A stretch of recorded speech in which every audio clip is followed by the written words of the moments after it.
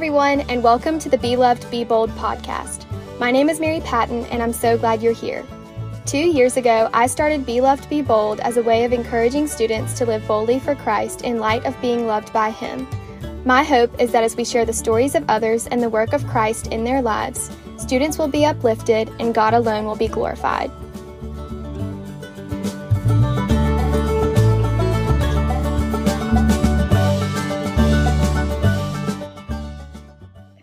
Hey everybody, and welcome back to the podcast. So glad you're here. Hope you had a great Thanksgiving week.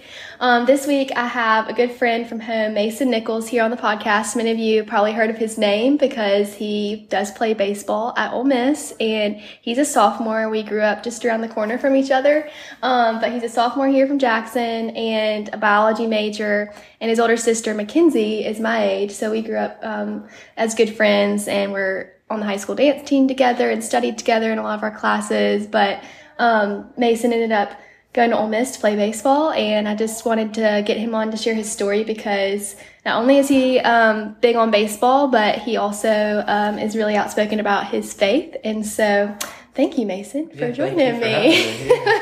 So I was going to see if you could start. I always get people to start by talking about their testimony and just sharing how they came to know the Lord. So I grew up going to First Baptist Jackson my whole life, but my testimony was probably very similar to others in that I was around the age of 8, and I think I'd gone to RAs and GAs is what we call it, and I heard the story of Jesus, and I'd heard it many times before, but I kind of came home to my parents that night, and I was like, I want to make a step in faith in whatever way that I knew whenever I was 8, and they gave me time to think about it and stuff, and didn't really force me towards a decision. But I walked down the aisle about a month later because we talked about it, and we'd gone through a little program and stuff, and then so we did that, and then I was baptized a little after, and then but the fun part about testimonies is that they continue past that. So in high school, I got the chance to share my faith with FCA and me and your brother Mills. We did I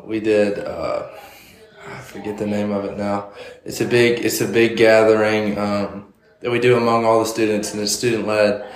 We do it around every Christmas, and all the people who lead it get to share their testimony. So I got to do that in front of all my students, or all my fellow students at Jackson Prep, which was cool. And then a big addition to my testimony this year has been God being with me throughout this season at Ole Miss, and the ups and downs with it, and with everything. And thankfully I've gotten to share it to a lot more people, whether it be reporters and ESPN or people at home or whoever asked me on the street. So that's my testimony. That's awesome. The pursuit was what you're talking about, right? Yeah, the pursuit, with the students. Yeah, I remember that. That was always like such a big part of the year in high school, and so awesome that we went to a high school that let us have an event like that. Yeah. You know, that's kind of rare to come by, to get all the students together to worship and stuff. So you hinted on this, but during your time in college, and this can be baseball related or not, but what is one good thing that the Lord has used to grow you in your faith? A good thing was probably just landing in the right spot. So I think that as far as Ole Miss baseball goes, we have a very unique program because of how it's led by the coaches. We have lots of godly influences in our life through our coaches. Coach B says stories from the Bible all the time, and he also gives us time to pray and stuff as much as the state guidelines can allow for that because it is a public university. Right. But there's our hitting coach, Mike Clement. We often just gather around before practice and we talk about anything, whether it's Jesus or baseball or classes or whatever. We call it fellowship, and we just have a great team. I think I've had the opportunity to share my faith with literally every person on our team throughout the locker room, and they're in different walks of life from different places, and everybody's just very open with each other. And but we get lots of opportunities to speak through FCA and stuff, and so the thing that was good that helped me with my faith was that I landed in the right spot to where I was with a group of coaches that was comfortable with that and that allowed me to do my thing and sharing my faith, like hopefully I do. And, so the best thing was just landing in the right spot. That's awesome. What is one hard thing that Lord has used to grow you in college? The hardest thing was being at Ole Miss has had a lot of ups and downs. And the first fall I was at Ole Miss, I was just having a tough time with everything, with school and with baseball. I remember there's one week that I'm a biology major, so I just taken an intro-level chem class and intro-level biology class with my baseball, and we had fall inter-squads going. And there was one week, I'd done pretty well the first 2 weeks in baseball in school, and then that third week I made a bad grade on the chem test, and I made a bad grade on a biology test, and then I pitched bad that Friday, and it was just, I kind of found myself like sitting in my house, and I was just sitting there like, well, what do I do?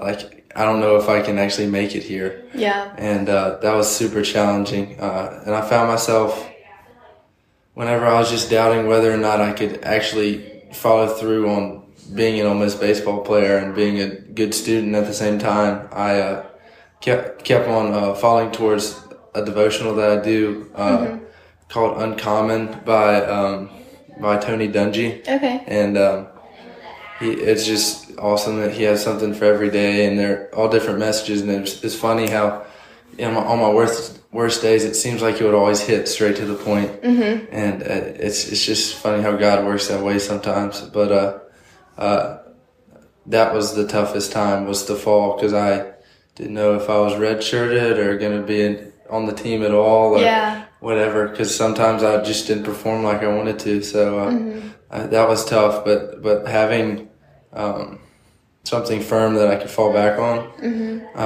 and at that time it was my devotional. Yeah, it really helped. So you said that's kind of what helped you turn the tide a little bit, things around. It really did. It gave me some encouragement that I needed to just kind of go out and attack every day. I read it every morning. Yeah,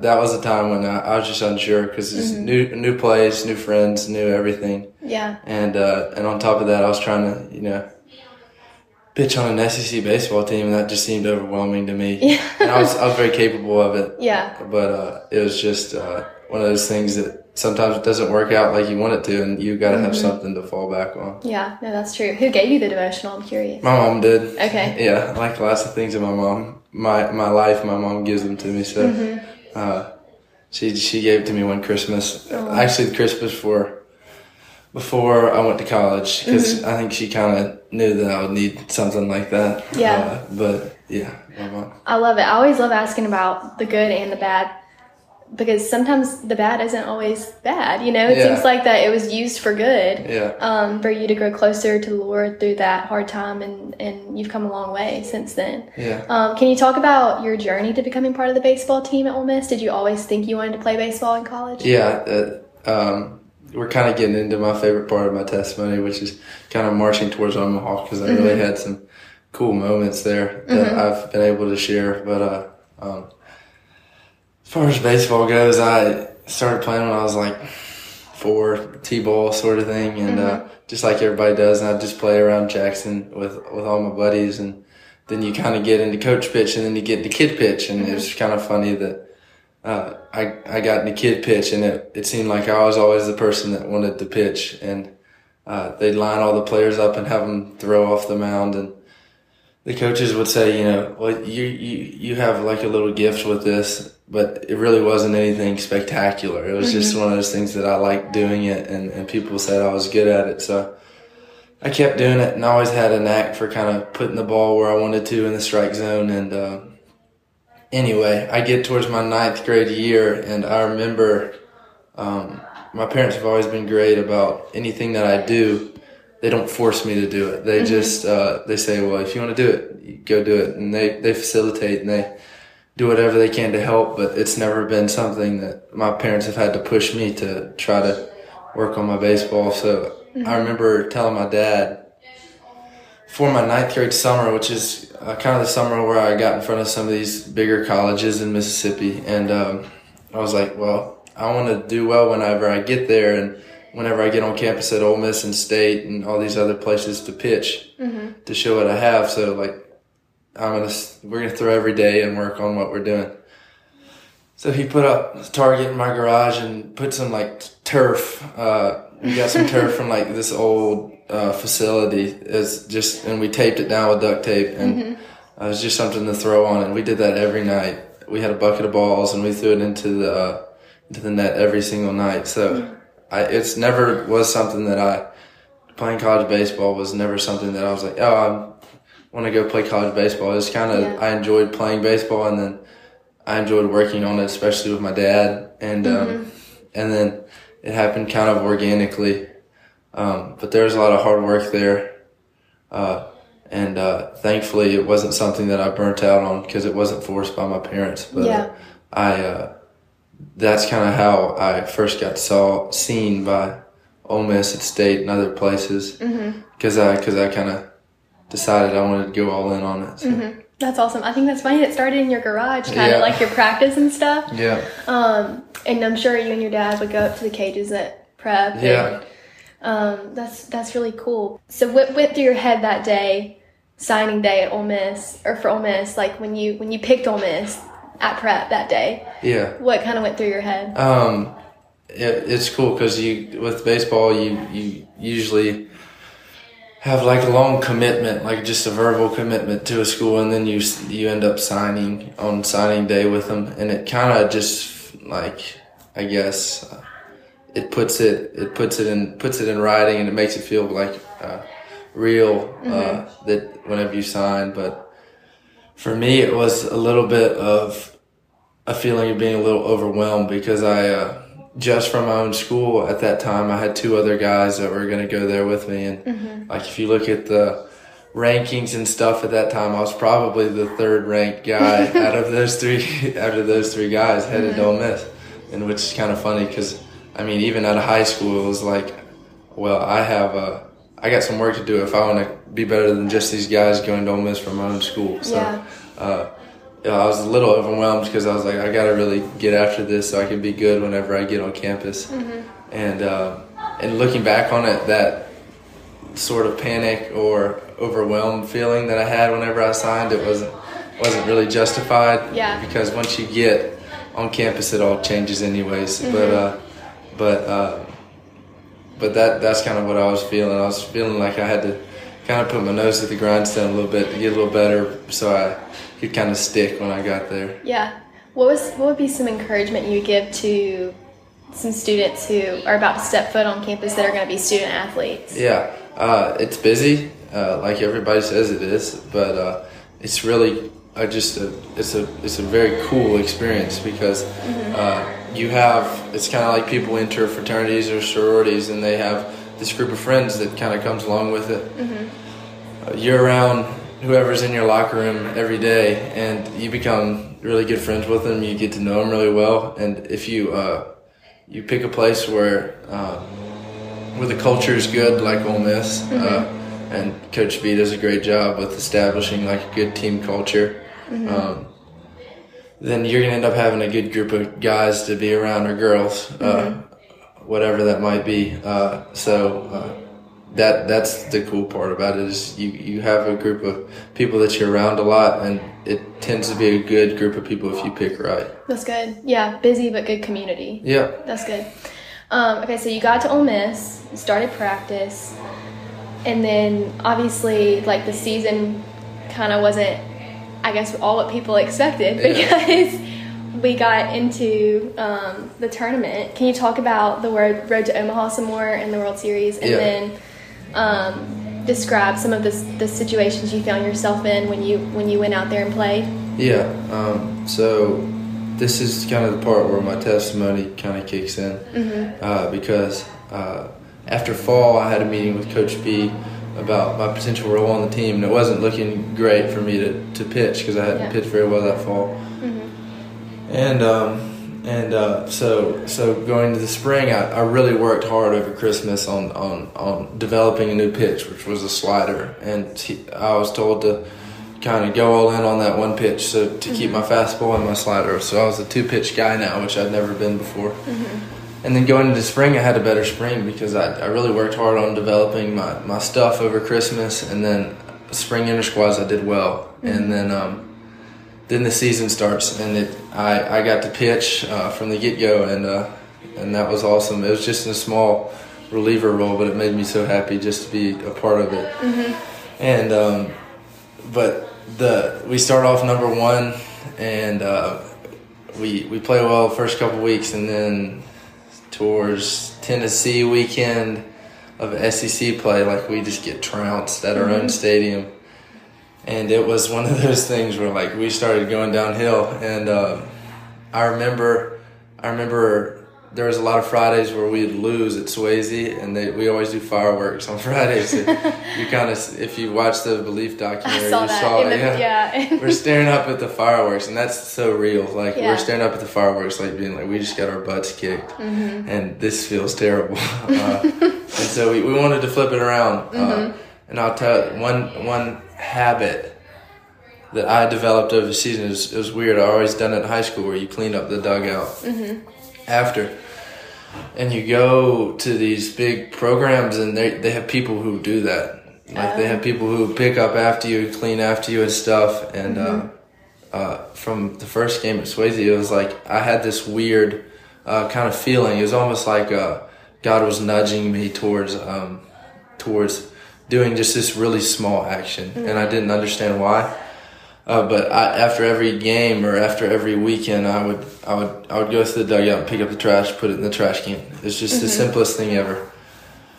And looking back on it now, it's strange because there's people that notice that, like our FCA director noticed that, and after the season was over, he told me that he asked me why I did that small little thing when we were getting our butts kicked in the middle of the season. And I couldn't really give him a reason other than that, I felt this, like, just kind of a tug on my heart to do that. And what it did, it served a big purpose in my season, and I think overall the way that I could affect my teammates, because after every game, whether we won, whether we lost, I picked up the trash and put it in the trash can. Just kind of me sweeping it out of my head, kind of cleansing that. And it helped. I think the biggest thing is gave some perspective of, like, there's much bigger things in baseball, and if I can pick up the trash after the games and put it in the trash can to help maybe whatever person comes behind us to clean it up, that's bigger than baseball. And it helped me keep my equilibrium a little, because throughout the season there's times where you feel like you're going crazy because the SEC will leave you spinning a lot of times. So anyway, we get through some really tough times in the middle of the SEC schedule, and get towards the end of the SEC play, and we start picking up steam. We start beating people, kind of playing to our potential, because we had a very talented team with really good senior leadership, and everybody knew that we could, and we knew that we could. So we finally started winning, which was great. And we did just enough. We were the last team in the tournament. We were all watching the selection show, and we're the last team in, so we were all excited. And from that point, it was like a clean slate, and we saw everybody saw how we picked it up, and the team came together. It was a special atmosphere to be a part of, and it was a completely spiritual experience. It was such a God thing. Like, I've heard Coach Clement talk about it before, about don't be disillusioned about God doesn't care about a baseball game. Like, who wins or loses doesn't matter, but he is in the business of stories. And we had a cool one because of our ups and downs. And then whenever we came together as a team, kind of the whole country, or people who followed college baseball, got to see it. And I think God was into our story because he knew that we had guys on the team that were willing to share it and it in its truth. And the truth of it was that it was it was the realization of a lot of gifts that God had given people. And it was really just some providence and some moments where we can talk about them later, in my own performance, and then and some of my teammates. Like we still sit around eating breakfast, me and my roommates, and talking about moments in Omaha or in the postseason where we were just like, I think God stepped in that moment because so cool. I can't tell you how else it happened. Yeah. So it was cool, and people fell in love with our story because there was a lot of belief in each other.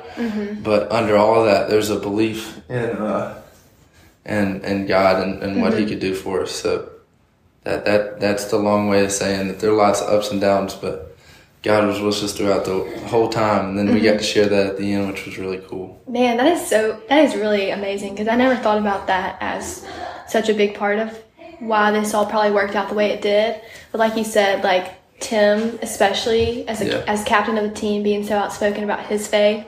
And for those that haven't listened, I did interview Tim Elko last year, so you can go back and find that episode. It was a great episode. But yeah, I think that's so true, that like a lot of that could have been like the Lord being glorified just through the whole experience, and through the coaches and through the players and through the story. Like you said, there's so much power in a story where God is put first, you know. Yeah. But can you talk? You mentioned the providence in your own life, and those moments in your own life. What were you referring to? Can you talk about those times? I was referring to a pretty particular moment. So I pitched in big spots throughout the season, and in the Miami Regional, I came in a big spot and did just enough to get my team out of it. So I was confident in what I could do.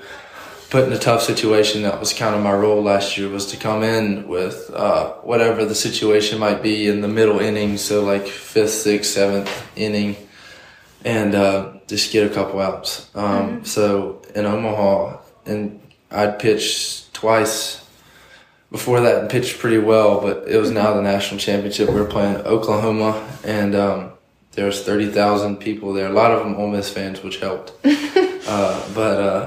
But I remember Coach B calls on a walkie-talkie down to the bullpen, and they say Nichols is coming in the game after Jack Doherty, one of my best friends. He started that game unexpectedly because he was the right man for the job, and he pitched great. He pitched 5 perfect innings, but then the bases got loaded through some walks and some hits and stuff. And it was a 4-2 ball game, I think, with either no outs or 1 out. I think no outs. I remember I was sitting on the bullpen bench. They have kind of a screen between the bullpen and the field, and you can see everybody. I was so nervous. I was literally my leg was shaking, and I was just sitting there, and I kept praying, Lord, give me strength and give me peace. I just kept saying that over and over in my head. And then on the surface, I'm sure I looked pretty calm because I was doing my best to do that. But inside, there was some real like quaking happening. And I was just sitting there kind of looking at all these people and being like, all right, it's time to go in now. And the gate swings open, you run out. And I run out and get the ball from Jack, and I get on the mound and I'm throwing my warm-up pitches, and it's almost that feeling of you can't feel your body too much. And I'd felt it in other games that I'd thrown in Omaha, but this was to a different scale to where like usually I can feel my fingers and hands and stuff, but I couldn't feel my tips of my fingers, which isn't a good thing as a pitcher. And I'm standing on the mound delivering my warm-up pitches, and they're kind of going everywhere, and usually I'm pretty good with my command. I can usually put it where I want to, but they're kind of going everywhere. And then, let's see, bases loaded. The first batter steps to the plate. It's Peyton Graham, who's their shortstop. He is All-American. He hit .450. Had a ton of stolen bases, a ton of home runs. He was supposed to be the best hitter in Omaha. And it turns out we had like 8 of the best hitters in Omaha on our own team, or it felt like that. But he was supposed to be the best hitter in Omaha, and we had a great scout report on him and stuff. And so my job was to come in and throw the slider that I said I learned over Christmas. And you have to come off sharp from the get-go because there's no room for error when the bases are loaded. And there's no outs and you're down by 2. So the winning run is at first base. And Coach B, first pitch calls slider right down the middle. So I throw it, and it's just nowhere near where it needs to be. It's like up high, and it's not a competitive pitch at all. And after that, I caught the ball, and then I remember looking up towards the sky, and I was being like, Lord, I need that strength and peace that I was asking for. And I was freaking out a little bit, and then I took a deep breath, and I truly felt the presence of God with me up there. And once again, I'm not disillusioned to think that God cares about baseball, but he cares about stories. And it's such a cool part of mine that the next pitch, I threw it, and like I said, I couldn't feel anything in my fingers, but I threw it, and it was the best breaking ball I'd thrown all season. I mean, it went right to where it was supposed to. And from that point on, I looked up between every pitch, and it was just the purest experience because I felt fulfillment in what I was doing, but I felt completely in the hands of God and on the biggest spot in my whole life. I felt completely at peace, which was such a powerful thing because I had none of that ability in my own. And then I ended up striking out Peyton Graham on 4 pitches. I strike out the next guy, walk the next guy, so a run scores. And everybody's kind of freaking out in the stands a little bit. And I'm up there, and I'm just, I remember smiling like the biggest smile because I knew before the next guy got in that he was already out because I knew that it felt like the story was already written, and I was a small part of it, but it was such a me and God moment that, I mean, the next 3 pitches I threw, or it wasn't the next 3 pitches, I threw a ball right over the middle. It wasn't even a great pitch, and the guy just dinks it back to me, which was completely uncharacteristic of a D1 hitter, but he just like saws himself off, dinks it back to me. I catch it and I flip it over to first base, and I trot off the field with the biggest smile on my face because I let it run in and whatever. But with the situation, I did as good as I could have hoped for. Yeah. But at the deepest part of that smile was that I just got to be a vessel for something really special. And possibly turn the tide in that game. So it was awesome and then the next inning I came out and I pitched really well, really clean the next inning. And I mean, the whole time I felt just this incredible presence with me. And it's funny, this is probably going into another question, but I remember sitting after all of it had transpired and we had won, and I was back in Jackson. I was sitting on the couch with my parents, and I started smiling again, and I looked at my parents and I said, I don't get it. Like, I don't understand why that just happened. And then, well, they say, well, try to tell us, try to explain it. And so I sat there for a second, and I was like, there had to be something so much bigger than just winning a national championship to that. And in truth, that was the truest thing I might have ever said, because winning's great. Slapping high fives and getting a ring and stuff is wonderful. And all my teammates deserve to win so much because they're great people. But the coolest part of anything is the fact that I've been able to share my testimony of me being completely vulnerable and completely saved at the same moment and completely held at the same moment to ESPN reporters that weren't even asking me about that. Yeah. And podcasts or your podcast and being able to share that I was completely helpless, but that I was in the hands of a God who is so much greater than what I could do. It's the biggest part of the Omaha story to me. It's bigger than a ring, and because I hope it gives someone out there who might be feeling a little helpless, their legs might be shaking in whatever moment it might be in the future or in the present, little peace to know that there's a God He cares about you, and He is strongest in the biggest moments, and His plan is perfect. So all your trust should be in that, and thankfully I wasn't bonehead enough to mess that sequence up. But I'm so grateful for that part of my testimony. That's really awesome, Mason. I think it's crazy because everybody was just like, what, on the edge of their seats in those moments, and obviously you were like in a completely other headspace, but just the fact that you attribute all that to the Lord is just really amazing. You talked about your everyday devotions that you do, the Uncommon book, but do you have a favorite verse of the Bible? And if so, what is it? Yeah, me and my mom share our favorite verse. It's lots of people know it's Jeremiah 29:11, and I just love that it explains that God has great plans for you, and there's a lot of submission and like implied in that verse where you have to submit to the plan of the Lord, and it's a perfect plan, but it doesn't always feel perfect.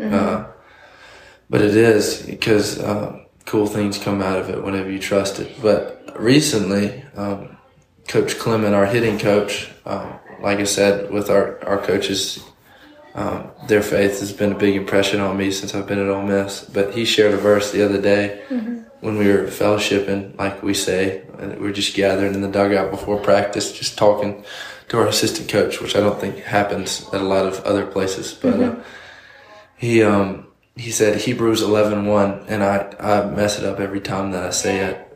But it's something, it gives the definition of faith. And faith is,